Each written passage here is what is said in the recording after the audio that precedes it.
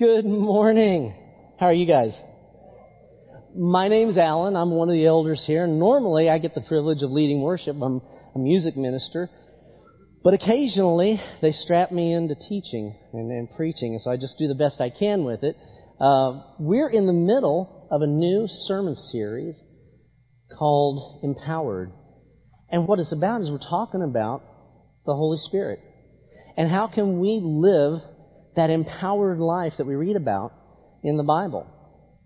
Have you noticed that if you read through Acts or you read much about the Bible, those Christians seem to have a quality of life, a strength of conviction and a purpose that isn't always present in our churches.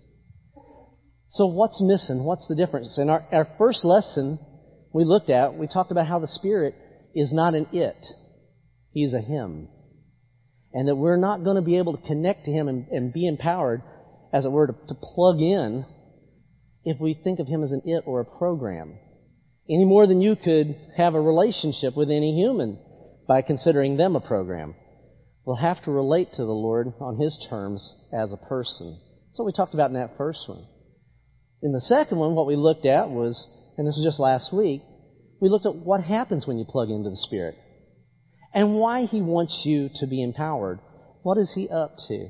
And so that leads us naturally to this next lesson, the one today that I hope to do some justice to, is talking about being filled with the Spirit.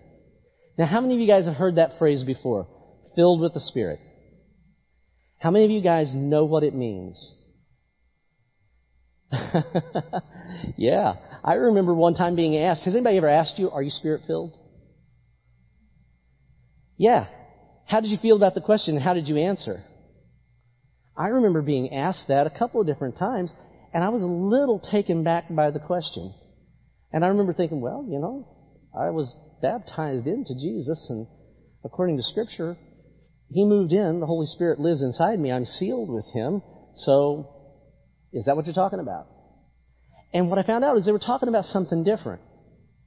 And there are a lot of different theories, a lot of different doctrines about what being filled with the Holy Spirit is all about. Let's start off by looking at where this verse comes from. Look at the verse where this thought comes from. It's found in Ephesians 5:15 through 18. Paul there says, so then, be careful how you live. Don't be unwise, but wise, making the best use of your time, because the times are evil. Therefore, don't be foolish, but understand what the Lord's will is. Stop getting drunk with wine, which leads to wild living, but keep on being filled with the Spirit. So one of the things that I noticed in this verse is it's a command. Did you catch that? Paul is commanding us to keep on being filled with the Spirit. So he is talking about something different than the indwelling of the Spirit that happens whenever we transfer allegiance and loyalty from ourselves in this world to Jesus and His kingdom, right? So this is for Christians. We're commanded to keep on being filled. So what does it mean to be filled with the Spirit? Anybody want to take a stab at it? I'll give you what I think. I think we because of the way that he phrases this and makes the command, see, he's contrasting something here, isn't he? He's contrasting being filled with wine with being filled with the Spirit. Now, I would ask, how many of you know what it is to be filled with alcohol? But let me put it in first person. I know what it is like to be filled with alcohol. And the contrast is to be filled with the Spirit. I think it means two things. And the first one is, it means living under the influence of the Spirit. Living under the influence of the Spirit. Some of you guys know this about me. My first real job as an adult was as a cop. I was a police officer in a small town of about 10,000. I wrote, in my rookie year, I wrote over 100 DUI arrests. Driving under the influence. What happens to people whenever they're under the influence of wine? We know this, don't we? When we get filled up with alcohol, we relax our inhibitions. And we would do things that are contrary to our moral nature. Again, I don't want to ask for a show of hands. First person. I've done things contrary to my moral nature whenever I've had too much to drink. That's not unusual, is it? And Paul knows that it wasn't unusual in his time either. And so he wants us to understand what it is to lose your inhibitions due to alcohol. And he wants us to be filled with the Spirit instead so that we'll lose our inhibitions, relax our inhibitions, and do things that are contrary to our immoral nature. Do you catch the difference? See, when you're under the influence of alcohol, you'll do things that you wouldn't normally do. Guess what? When you're under the Spirit, when you're under the influence of the Spirit, you'll do things you wouldn't normally do either. Now, some people will take at this point and start saying that you'll do crazy things like run around the building, jump a pew, speak in some kind of a tongue. I'm not here to argue about any of that. But I think there are some things that we can find from the text that will give us a real clear picture. And of course, some of what we talked about last week would be applicable to what we're talking about here. But the second thing that it means to be filled with the Spirit is, it means that the door is open for God to grant extra power for service at special times. To be filled with the Spirit means that the door is open for God to grant extra power for service at special times. If you read specifically through the book of Acts, you're going to read about people that were filled with the Spirit. And what happened? In every occasion, they rose to the occasion that they were presented with. And they came out of themselves, and they were different. They served God. See, you can't get that extra boost of power if the door isn't open. If you're not being filled at all, if you're not under the influence of the Spirit, when those occasions come, there'll be no power to respond to them the way that God wants us to. Now, Paul says to keep on being filled by the Spirit. Why do we need to keep on being filled by the Spirit? I got two reasons for that. And see, this is where some of the debate on this topic comes from. Some people view being filled with the Spirit as a one-time event. Sometimes they think they associate it with baptism of the Spirit. Baptism of the Spirit. You've heard of that one too, right? I'm not going to talk about baptism of the Spirit today because it honestly, this lesson has the potential of going like all day because there's a lot to this. And I'm going to do the best I can to keep this condensed. But that means I'm going to have to sacrifice some detail. And one of the things I would love to talk about is the difference between being filled with the Spirit and baptism of the Spirit. If you want to talk to me about that later, I'm always available. And let's look for right now, though, two things about being filled with the Spirit and keep on being filled. From the text here, I think we want to keep on being filled by the Spirit so that we can make the best use of our time. Look what Paul says here. Listen to his reasoning. He says, be careful how you live. See, he's contrasting two different things in this verse. He's contrasting being unwise with being wise and being filled with alcohol with being filled with the Spirit. He's not shifting thoughts. He's carrying on the same thought. And he says there, don't be unwise but wise, making the best use of your time. Why? Because the times are evil. The days are evil. Would you think that the days that we live in times whenever evil is around? We're confronted with it all the time. We're confronted with it in the really obvious ways that make the headlines and the news programs, but we also see it in our neighborhoods, in our workplaces, in our families. And so why do we want to keep on being filled with the Spirit? Because if we don't, we will waste our time. More appropriately, we waste God's time. What do you consider to be a waste of your time? Think about that for a second. What do you consider to be wasting your time? And would God say, yep, you're right, that's a waste of your time? See, I think if we don't think about how we use our time, the big thing that I get out of this is, my time isn't mine. I was bought at a price. So the time I have, God wants me to use it His way. If I'm not keeping on being filled with the Spirit, you know what's going to happen to my time? Something else will fill me up. It's usually me. And something else will control my time.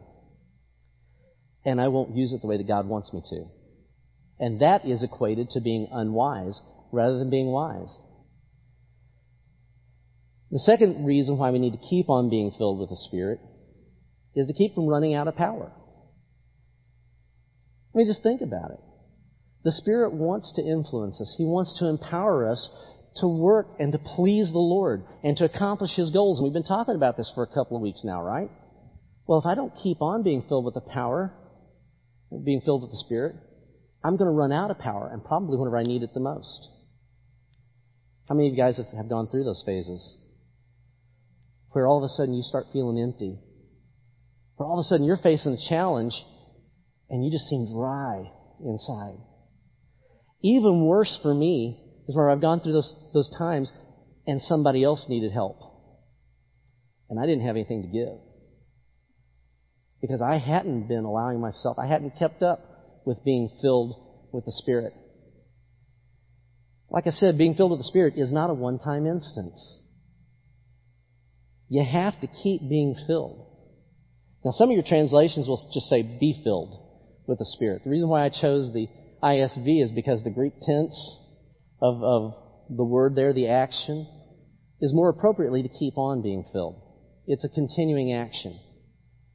But I'm not basing my argument solely over a 2,000-year-old Greek grammar lesson.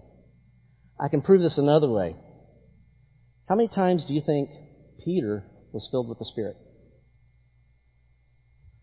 How many times were we told in Scripture that he was? How about Paul?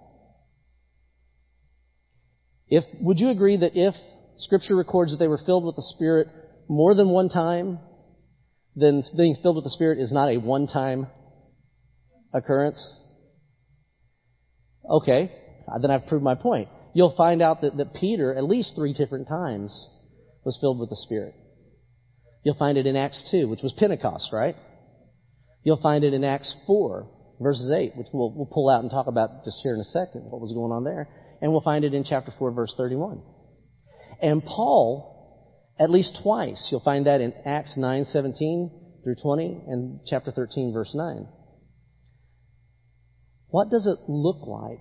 What does being filled with the Spirit look like? If you just read, and we live in an age where it's really easy to study the Bible. If you want to check out, and I hope you check out what I'm telling you, because I'll tell you the truth as best as I know it, but I'm just a guy. I'm just a student myself. You need to take responsibility, not just check your brain out and let me tell you what to think. You need to do your own research on this and see if what I'm telling you is right. Use your computer. There are online programs. Do a word search for filled with the Spirit and see what those verses tell you about it. Now, I mentioned that Peter, we have 3 different occasions where we're told that he was filled with the Spirit. Acts 2, you know what was happening there, right? Jesus had said, listen, go to Jerusalem, stay there till you get power. I'll send you the Comforter. I'll send you the Spirit. And Pentecost, the Spirit comes. And you remember the story. All of a sudden, the whole town hears something that sounds like this great big wind, and they come rushing to see what's going on. And when they get there, they see this group of people, and they got something dancing on their heads that looks like fire, and they're talking in languages that they couldn't possibly have studied. And what happens? Peter's filled with the Holy Spirit, and what does he do? He preaches. He preaches. He stands up and he boldly proclaims the gospel. And in Acts 3, you'll find that he and John are hanging out at the temple, which was an early hangout place for the disciples. They're hanging out at the temple. There's a guy who's been there his whole life he can't walk. He's always been this way. He's been born this way. And they heal this guy, which draws a crowd. And Peter's filled with the Spirit, and he speaks, and he teaches boldly about Christ, which gets both of them into a jam. For a lot of reasons, the local authorities at the temple did not want Jesus proclaimed more than their temple. And so, this is like, I could describe it, but you get the idea. They're pulling away the crowds after Jesus rather than sending them on into the temple, and that's going to lose them money and power and all kinds of things. So this gets them into a problem. And they take them, they throw them in jail, and the next morning they bring them before the highest court in the land, which is the Sanhedrin. The closest thing that we've got that would resemble that is the Supreme Court. How many of you guys would like to be busted, thrown in jail, and hauled in front of the Supreme Court to be grilled? Would it intimidate you? My wife grills me occasionally and I get intimidated. I couldn't imagine facing the Sanhedrin. But we're told in this narrative, in Luke's narrative, he says Peter was filled with the Holy Spirit. What did he do whenever he was filled with the Holy Spirit? Jump a pew? Start talking crazy? Laugh uncontrollably? No. He got bold. He got bold. And he spoke with boldness and confidence about who Jesus is and what Jesus is doing. This being filled with the Spirit is going to come back a lot to this boldness that we get. And it sort of makes sense too, doesn't it? When you're under the influence of the Spirit, it makes sense that being bold would be a natural result, if you just think about it. But the story doesn't end there. They are so mad at Peter and John, they want to do something to him, but they can't. Because the guy that everybody knows was lame is standing there walking. So they can't do much to him, so they threaten him. And they tell him, quit preaching. Peter and John are let go. Where do they go? They go to their small group. How many of you guys are part of a small group? Doesn't it make a difference? And these guys have just witnessed God do something miraculous. God used them to speak. Their high court wasn't just about laws. Their religion was the law. And they just proclaimed Jesus to the highest authorities in the greatest center of resistance in their time. And they did it fearlessly. And Luke records that the people who had put them on trial were amazed at their confidence. And they took note that these men had been with Jesus. You know, for years I read that passage and I thought, it's that they were around Jesus that caused them to be bold. That doesn't quite explain it. I totally missed the whole part about him being filled with the Spirit made him bold. Peter is the same guy who spent 3 years in Jesus' ministry, and when he's confronted about it, denies Jesus. This is the same Peter who denied Jesus. It wasn't just that he had been with Jesus that made him bold and changed him. It was this being filled with the Spirit that changed him. I'm not denying that hanging out with Jesus wouldn't have a good impact on a guy. But I'm saying that that's what... So they come back to their small group and they start praying. They tell them everything in their small group. This is what happened to us. This is what God's done. And they start praying and talking. And we're going to pick it up in Acts 4, verse 29 through 33. And this is how Luke records it. He says, in their prayer, they're saying, "And now, Lord, take note of their hearts and grant that your bondservants may speak your word with all confidence." Here's this confidence again. Here's this boldness that comes through the Spirit. "While you extend your hand to heal, and signs and wonders take place through the name of your holy servant Jesus." Verse 31. "And when they had prayed, the place where they had gathered was shaken." So they're praying. Have you ever been in a place where you prayed so fervently that the room shook? Me either. That hasn't happened to me, but it happened here. The place where they were together shook, and they were all filled with the Holy Spirit and began to speak the word of God with boldness. By the way, I've looked at this before and thought, man, if we just had the right hearts and we prayed fervently, maybe God would shake the building. You ever thought that? Same God, same power. He certainly could. But it sort of misses the point. The miracle isn't that the building shook. That's not what being filled with the Spirit's all about. Shaking buildings, that's easy. The real miracle is that all of them began to talk boldly. All of them began to talk boldly because they were all filled with the Spirit when they prayed together.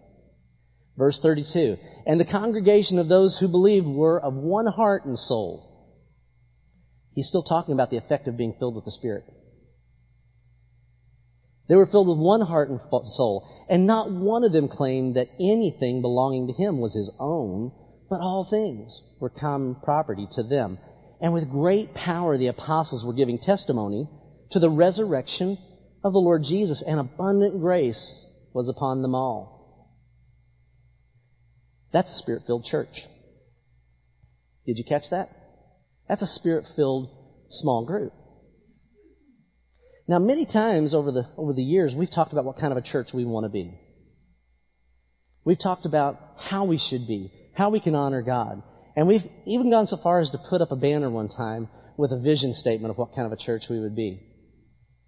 But did you notice what kind of a church this was? This is a church that's filled with the Holy Spirit. Let's pull it apart for a second, because nothing has changed in 2,000 years. The Spirit hasn't changed. God hasn't changed. His will for His people and His church and what He wants to do when He fills us and empowers us hasn't changed. What happens when this church gets filled with the Spirit? And what happens when you get filled with the Spirit? You will, number one, you'll speak the Word of God boldly. You'll speak the Word of God boldly.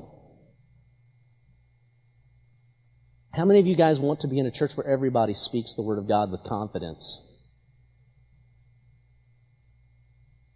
Yeah. It sort of stinks whenever only a couple of people do.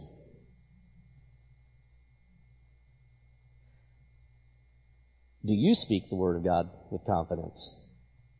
Because churches are made up of people. If you want to be in a church that's Spirit-filled and speaks the Word of God with confidence, you're going to have to be the one who's filled with the Spirit and speaks the Word of God with confidence. Paul even said it to Timothy in 2 Timothy chapter 1, verse 7. He said that the Spirit of God, the Spirit that God gave us, does not make us timid. Being timid and reserved and quiet and sheepish about our Lord, about our faith, about the gospel, does not come from the Spirit of God. That comes from another spirit. When we're filled with the Spirit of God, there will be a confidence. Second thing that happens when you're filled with the Spirit from this verse, this passage, this story in Acts 4, is you'll have unity of heart and purpose. You'll find that in verse 32. You'll have a unity of heart and purpose.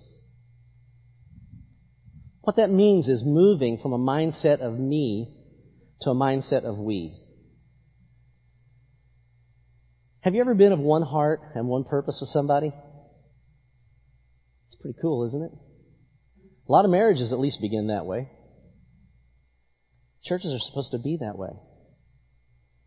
And Luke describes what it was like whenever they did have this one heart and this one purpose. We moved from a mindset of me to a mindset of we. When you came here this morning, what was your mindset on? Me or we? Because we're an assembly, just one of many all over the world this morning that have gathered in Jesus' name. We're no more special than any of the others. We look different, we talk different, we act somewhat different, but we're just a part of the body of Christ. But did you come in here thinking about you? Or thinking about Him and His body and the others that you would meet today? See, when you're filled with the Spirit, your focus will shift from me to we. That's what happened here in Acts 4 when they were filled with the Spirit. The other thing is, we move from focusing on what I deserve to what God deserves. We'll shift. That's part of having this unity of heart and purpose that comes when we're filled with the Spirit. We shift our focus from what I deserve to what God deserves. Anybody here ever been offended by another member here? Been treated bad? Wrong? Whenever you're filled with the Spirit, you'll think less about what you deserve and more about what God deserves. Someone treats you legitimately wrong and bad. Whenever you think about what you deserve, where does your mind go? Could be retaliation, right? I demand an apology. I demand that you give me what I deserve.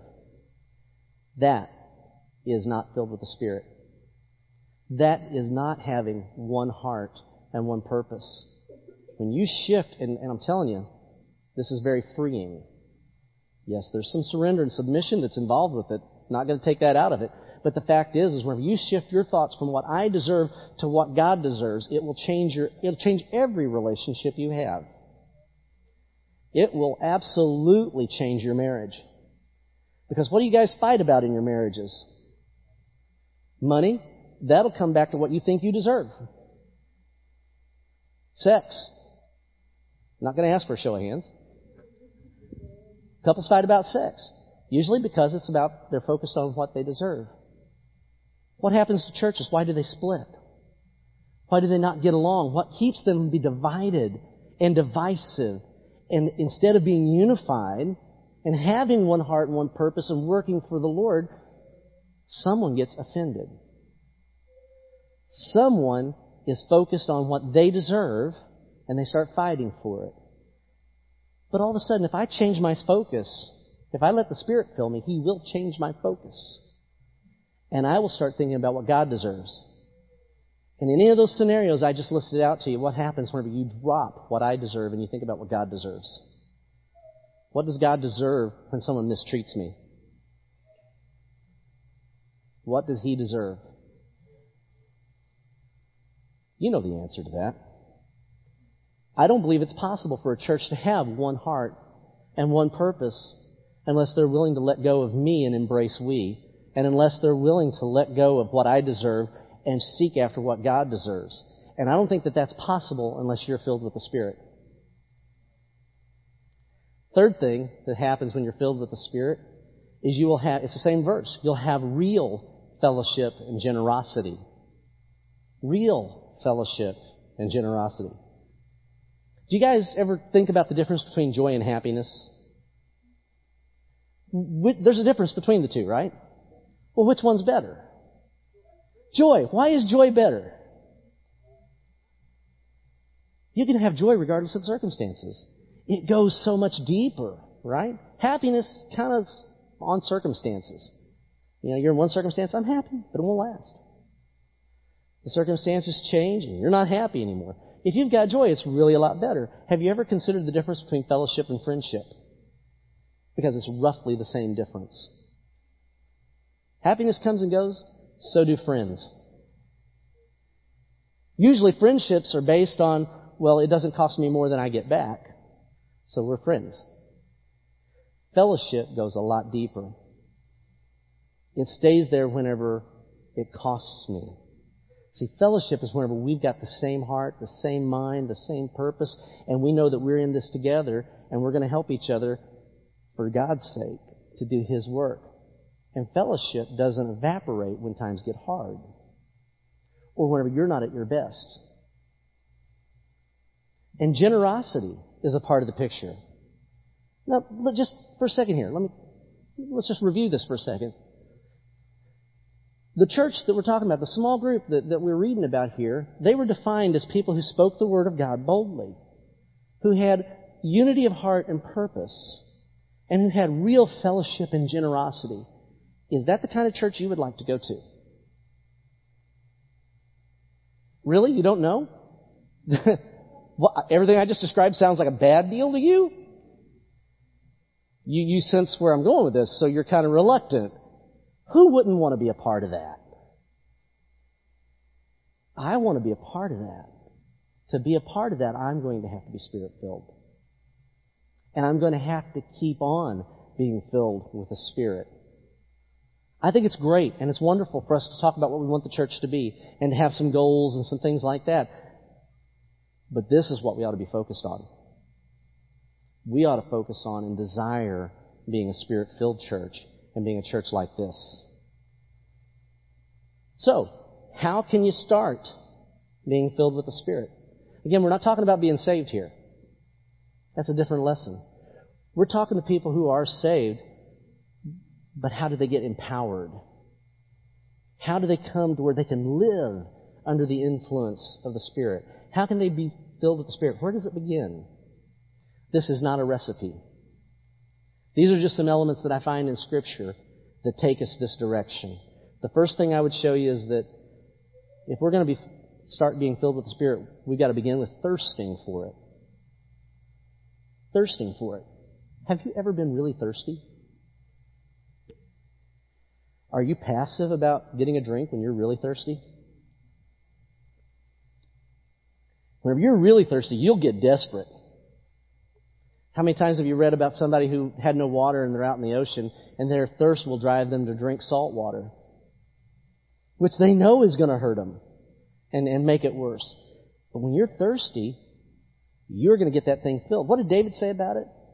As a deer pants after water, so my soul thirsts after you. David was acquainted with being thirsty. Look what Jesus says about it in John chapter 7, verse 37. He said, on the last day of the great feast, Jesus stood and cried out, saying, if anyone is thirsty, let him come to me and drink. He who believes in me, as the Scripture said, from his innermost being will flow rivers of living water. John goes on to clarify for us in verse 39. He says, but this he spoke of the Spirit. This thirst, this quenching, this living water that flows out, starts with a thirst, wanting more of God.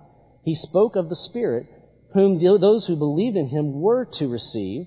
At that point they had not, for the Spirit was not yet given because Jesus was not yet glorified. Well, Jesus has been glorified and the Spirit has been given, but are you thirsty for him? See, God is only going to give his Spirit to those who thirst for it, for those who want more of him. He's not going to give you his Spirit and empower you if you're not thirsty, if you don't really want it. A lot of Christians seem like they really couldn't care less about the Spirit. Now, I can point that statement outside this room and outside of this church, but what good does that do? The reality is, and you can see it too, you're surrounded by people, not all of them care about being filled with the Holy Spirit. If we're going to be a church that's filled with the Spirit, that we all agree we'd like to be a part of, that's described for us in Acts 4, then we're going to have to start caring about being filled with the Spirit. And stop just being satisfied and content or apathetic about the Spirit working in our lives. If you're not sure you really want everything that God wants for you this morning, if you're not sure you really want everything God wants for you, you're probably not in a position to receive what he has to give. That sort of makes sense, doesn't it?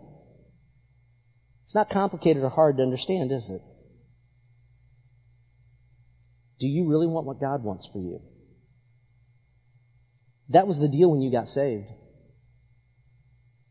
The deal was you surrendered, you died to yourself, and you were born again into a new kingdom with a new king, a new Lord who gets to say what you do. Are you reneging? What kind of a servant are you? How can you start being filled with the Spirit? First, thirst for it. Second, ask for it. Ask for it. We've talked about this verse every time I've preached so far. It's in Luke chapter 11, verse 13. Remember, Jesus says, how much more will your heavenly Father give the Holy Spirit to those who ask him? Have you asked for the Spirit? You know, the verb, again, Greek grammar, the verb in there indicates that we're supposed to keep on asking. Have you quit asking for the Lord to fill you with His Spirit? If getting drunk and staying drunk requires me to keep applying alcohol, and that's the comparison to being filled with the Spirit, am I not going to keep asking for God to fill me? When you pray, is that what you ask for? See, I don't think we're going to get serious about this being filled with the Spirit and see that kind of a church that we read about here until our prayer life, we ask more about God giving us His Spirit and doing what He wants to with us and through us, asking for that more than we ask for money and relationships and privilege and entitlement, all these selfish things like God works for us. A lot of Christians today really get this backwards. They view God almost like this genie. If I do right and I stay away from the wrong, then God will grant me all these good things. Sometimes He does. Sometimes He does. I'm not dissatisfied with what He's done for me. But pleasing God is a different standard than having God please me. And in pleasing God, sometimes it will please me. A lot of times it won't. Doesn't matter. It's about, am I pleasing Him? And I got to keep asking to keep being filled. Third thing, to start being filled, I'm going to have some faith, aren't I? I'm going to have faith that God will fill me. You'll have to have faith that God will fill you. I'm going to move on a little quick here. Every one of these points I feel like I could drill down and talk on for hours. So I'm having to really move quickly, and I don't like it. But I gave you some scripture references there, and I hope, since we're not able in this format, frankly, to really talk this out, I hope what I'm doing here this morning is starting a conversation that you guys will finish up in your small groups and in your homes, at your dinner tables, and wherever you get with other believers. That you'll talk about this more deeply and really work through it. The number 4 here is, to start being filled with the Spirit, I'm going to have to let the Word of Christ make its home in me. You'll have to let the Word of Christ make its home in you. What am I talking about? Let the Word make its home in you. Well, I'm getting that from Colossians 3:16. By the way, Colossians 3:16 is a parallel to the verse we started off with in Ephesians 5. Listen to how Paul says it here. He says, let the word of Christ richly dwell within you. Richly dwell within you is not, okay, I read a random piece of scripture every now and then and hope I find some nugget. Or hope that maybe by having the discipline to read a little every day, something will pop. That's just being religious. We have encouraged people to have daily quiet times for years, as long as I've been a part of this church. And I've seen some people make the mistake of thinking that, well, if I spend 5, 10, 15 minutes every day just reading something, then I'm good. That is not the same thing as letting the Word of Christ dwell richly in you. Letting the Word of Christ dwell richly in you is whenever you read it and consider it and ask questions of it and think about it through the day. You get me? Well, let's see what else he says here. He says, let the word of Christ dwell richly within you, with all wisdom, teaching and admonishing one another with psalms and hymns and spiritual songs, singing with thankfulness in your hearts to God. That sounds like the same list we read in Ephesians 5, doesn't it? Or that we're going to read. Whatever you do in word or deed, do all in the name of the Lord Jesus, giving thanks through Him to God the Father. See, the big difference between Ephesians 5 and Colossians 3 is in Ephesians 5, Paul calls it being filled with the Spirit. And in Colossians 3, he calls it letting the Word of Christ dwell within you. Now, I'm not a smart guy. I freely confess that. I'm not that smart. But these two things sound almost like the exact same thing. Their effect is the same. I'm thinking that they must be seriously connected. We're talking about being filled with the Spirit. It will not happen absent of putting the Word of God in you. And that's something that nobody else can do for you. That's something, all that any preacher could ever do, or any small group leader, or any pastor out there on the internet could ever do, is get you started. All any of us can do for another person is help get them started. My goal here this morning is to hope get you started and pointed in the right direction. And the direction isn't at me. I'm not the fount of all knowledge. I'm hoping to point you to the Word and have you become a student of the Word. Why is it so important that you take responsibility for reading the Bible for yourself? First of all, I believe that we have a God who's smart enough to write a book that you can read and understand. I think you can understand it. So stop that excuse.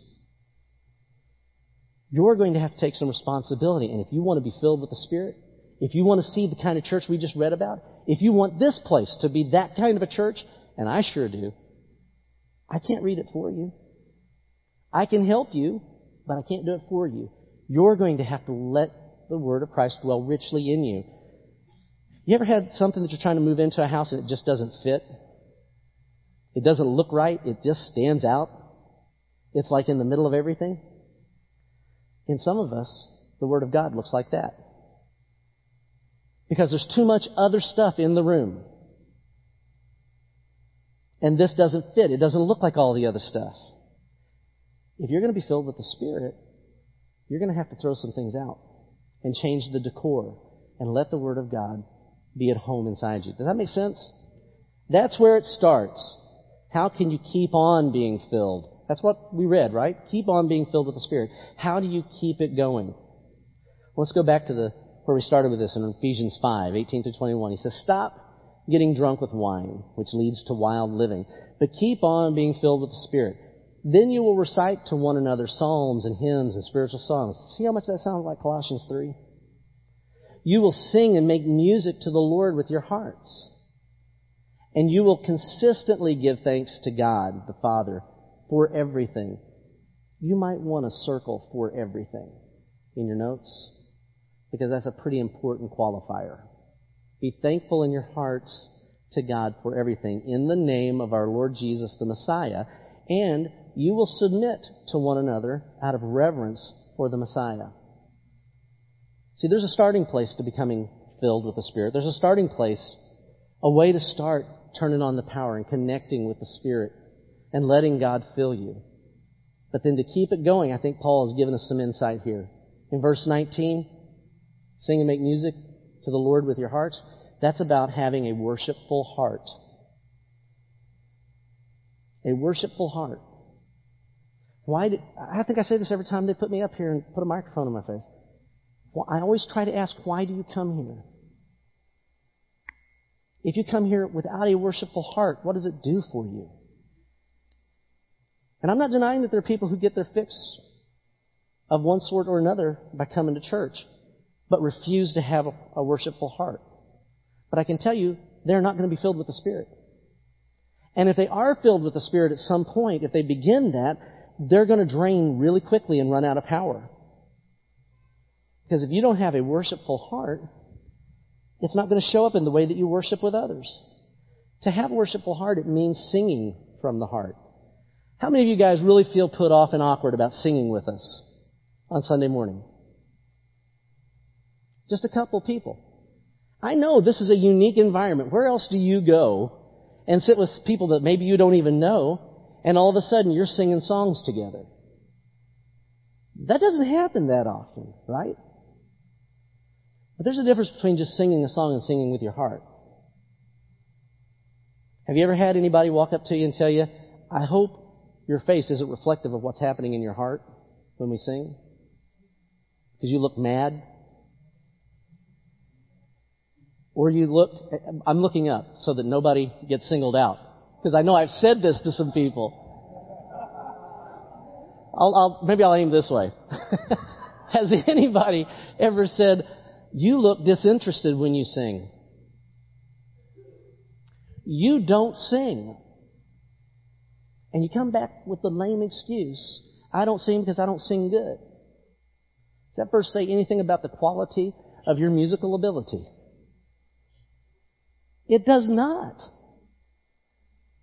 If you don't sing with your heart, pretty good indication you're not being filled with the Spirit. Because he goes on, it's about worshiping with others. Again, we have to shift. If we're going to be filled with the Spirit, we have to shift from me to we. And while we all think we deserve to be comfortable when we get together, we should start asking, what does Jesus deserve when we get together? Seriously, does Jesus deserve you to sing with your heart with other believers? Does he deserve that? Absolutely. Being the worship minister here, I really try hard. I don't just sing any cool song. Some of you may think I don't sing any cool songs. But the songs that we pick out are intended to teach the truth.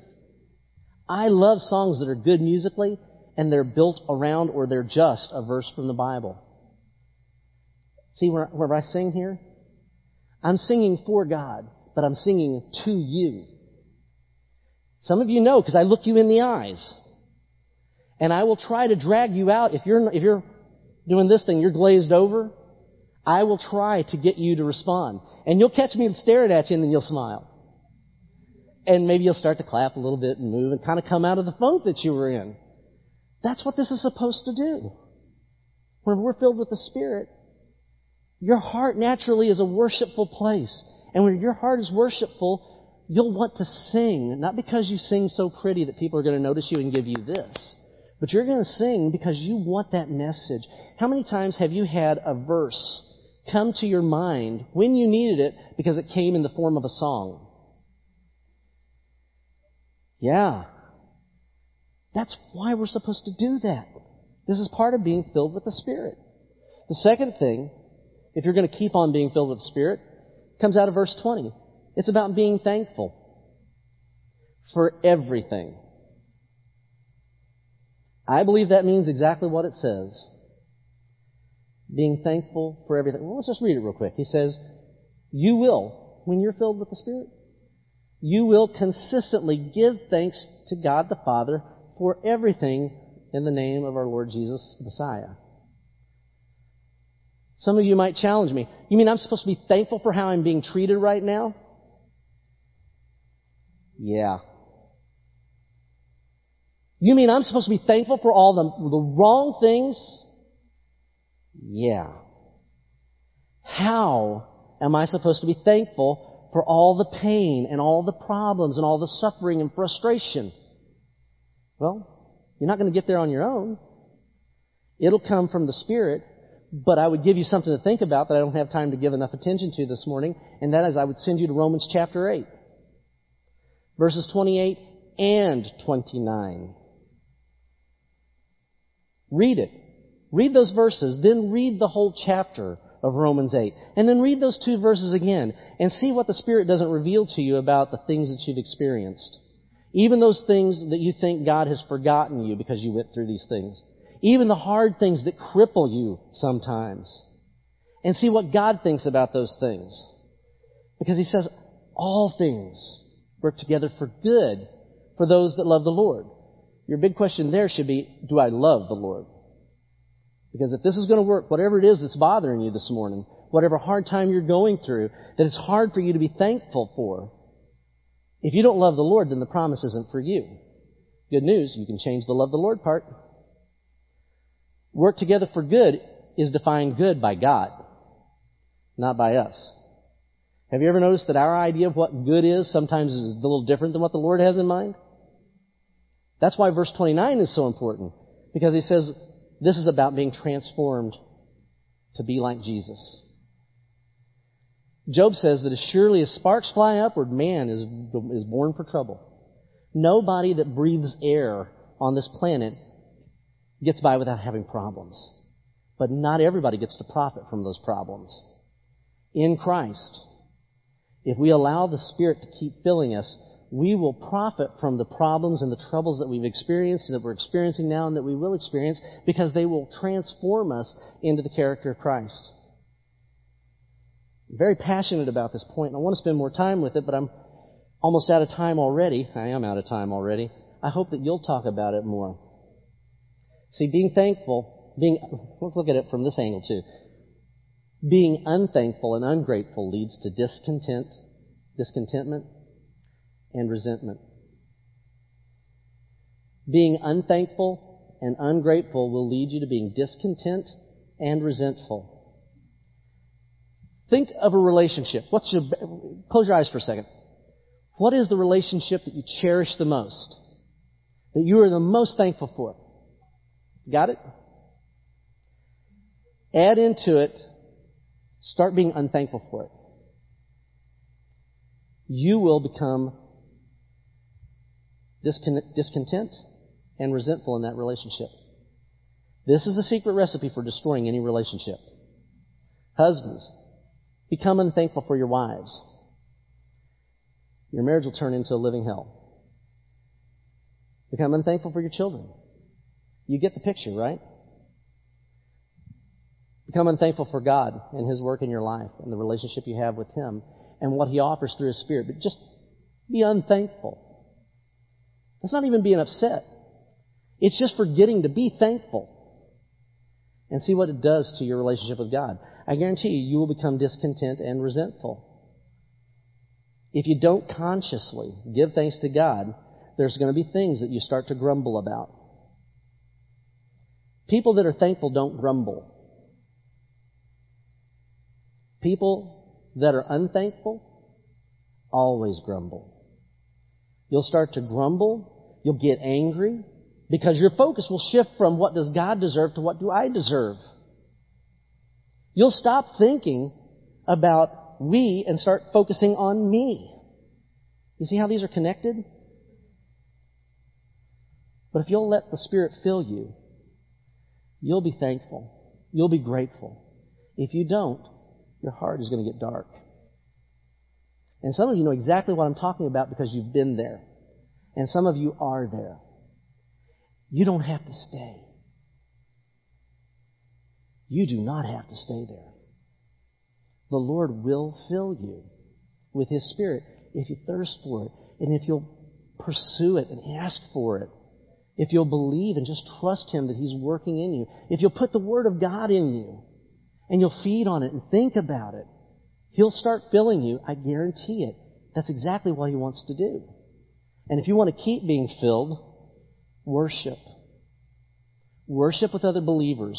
Sing and let people know you mean it, regardless of how you sound. By the way, I thought you guys sounded great today as you were singing. You really did sound good. I wish I was, One of the great privileges that I have as a worship minister, and I guarantee I'll be asking some of the worship team about it later, is what do your faces say? Because when I'm up here, I'm looking at all you guys, and I can see which one of you are really singing with your heart and have a worshipful heart. And I can see those of you that are struggling. Oftentimes I know what the struggle is about. And I also know that some of you guys just don't care. And that breaks my heart. I know some of you guys that avoid coming into this auditorium until the preaching begins. That is not about being filled with the Spirit. That's about being filled with something else. And that is not about we. That's about me. And it's time to repent. And if I'm the first person that said that to you, I'm sorry, but you need to hear it. The other thing that happens, how can you keep on being filled with the Spirit? Verse 21. Be submissive and stop trying to get your way. Man, this is the most un-American verse in the Bible, I think. And the one that is the hardest. Which one of you guys love the word submit whenever it's aimed at you? All of us husbands love to say, wife, you're supposed to submit. It says so right here. But they miss this verse which came just before it about submit to one another. We're all supposed to submit. And see, the part about being submissive is about stop trying to get your way. You move from me to we. You stop pursuing what you deserve and you start pursuing what God deserves. That's what the Spirit does. You can do this. You can move there. Be submissive and stop trying to get your way. Philippians 2, Paul said, don't do anything from selfish or empty conceit, which, by the way, is rampant in this church. I'm one of your elders. I'm supposed to say this. In fact, if I read my Bible right, I'm going to be judged on whether or not I have the guts to speak boldly to you and to tell you you're full of crap. Some of you guys are a whole lot more concerned about your vacation than you are about this church being Spirit-filled in God's mission. And you think of yourself a lot more than you do of anybody else. Paul, whenever he makes this point in Philippians 2, he's challenging us to have the mind of Christ. We're supposed to be like Him. We're not supposed to do anything out of selfishness or empty conceit. But with humility of mind, regard one another as more important than yourselves. I've had to learn that there's a difference between acting humble in a situation and being humble of mind. Now, my first foray into the wilderness of humility was to begin to act humble in certain situations. And then I realized that's superficial. That's not what I'm required to do. See, having humility in mind is about my thought life.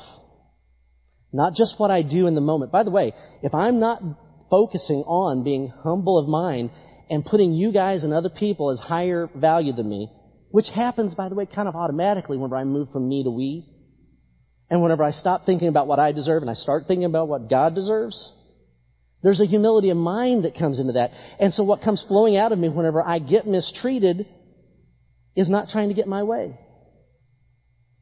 By the way, I have a batting average on this. I still strike out some. But God has moved me a great deal of the way. Being submissive is about not fighting for your way. And you can't do that through your own strength. You're going to need the power that comes from the Spirit. Do you see how this is connected? Romans 10:12 says, be devoted to one another in love. Honor one another above yourselves. If you want to keep on being filled with the Spirit, that's what you do. Now, I neglected to do something because I don't have in my notes what I have on your notes. Whenever I was going through, and I want to be real quick with this if I can, whenever we look at what does being filled with the Spirit look like, in your notes, the first one is to speak the Word of God boldly. There are 4 batteries beside that in your notes. And I forgot to tell you about this. There's one that's nearly empty. Each one gets more full. The reason why I've got those there is because I want you to do a self-evaluation. How boldly do you speak the Word of God? Circle the battery that tells you relatively where you are in proportion to Jesus filling you with His Spirit. And having unity of heart and purpose. Which battery mostly reflects how unified you are with the people that are Christians in this room and God's purpose. And to have real fellowship and generosity. You don't have fellowship with anybody in this church? You're not filled. I'm sorry, you're not. I just proved it to you out of Scripture, didn't I? We want to be this kind of church, don't we? This church that we're reading about in Acts 4 changed the world. And we don't remember any of their names because they weren't the ones. We don't praise the Greater Jerusalem Church of Christ. We don't even know about these individuals, but we praise God. We praise Jesus. And we change how the Holy Spirit, through these people, changed the world. And we're the beneficiaries of them being filled with the Spirit, aren't we? Don't we want to be like that? For God's glory, for Him to get His purposes? Okay, you just said you were. I'm going to stop my lesson here real quick, and we're going to do something kind of unique and different that I may get in trouble for. Maybe I'm filled with the Spirit and I'm bolder than I should be. I'd like for you guys, what we've been doing for a while, and I think Mark just kind of forgot it, we've been trying to focus more on praying, like we read about in Acts 4, that church did. And so after the time of communion, when we take communion, it's made good sense to get into smaller groups and to spend some time talking to God. This is my challenge and how I want to finish up this lesson today. I've just tried to persuade you for 3 weeks in a row that we want to be empowered, that we can be empowered, that we should be empowered by the Spirit, that God has got this amazing life for each one of us. And today I've been trying to persuade you that rather than putting up a list of goals and calling it a vision statement, which vision statements is just another way of saying agenda, rather than having an agenda for the church that I came up with or me and some select group of people came up with, I'm trying to persuade you that we ought to get back to desiring what God does whenever He fills His people and being that kind of a church. And for the most part, you guys agreed with me. So here's what I want to do. In Acts 4, when they had heard about what all God was doing, in their small groups, they prayed. And they asked God to fill them, to make them bold, to make them the church that God did make them. And the nature of their prayer was so powerful that the place shook. And that's not the miracle. The miracle is they all left filled with the Spirit. And they continued being filled. And they spoke boldly. And all these characteristics that we so think a church ought to have happened because they prayed. You just told me you wanted to be that kind of church. What I'm going to ask you to do now is to break into your small groups. And this is how we're going to end it this morning. I'd like for you to break into your small groups, and we're going to spend just 5 minutes begging God to fill us. You okay with that? If you're not in a small group, or you don't have a small group, go to somebody else's group and learn how to have fellowship with the people in that group, because you need it to be Spirit-filled. So, whenever you're done with that praying, just a few minutes of asking God for that, let's see if He shakes the place. I guarantee you this is the kind of prayer that God will answer if you pray it from a heart that really wants it. And let's see if we don't change.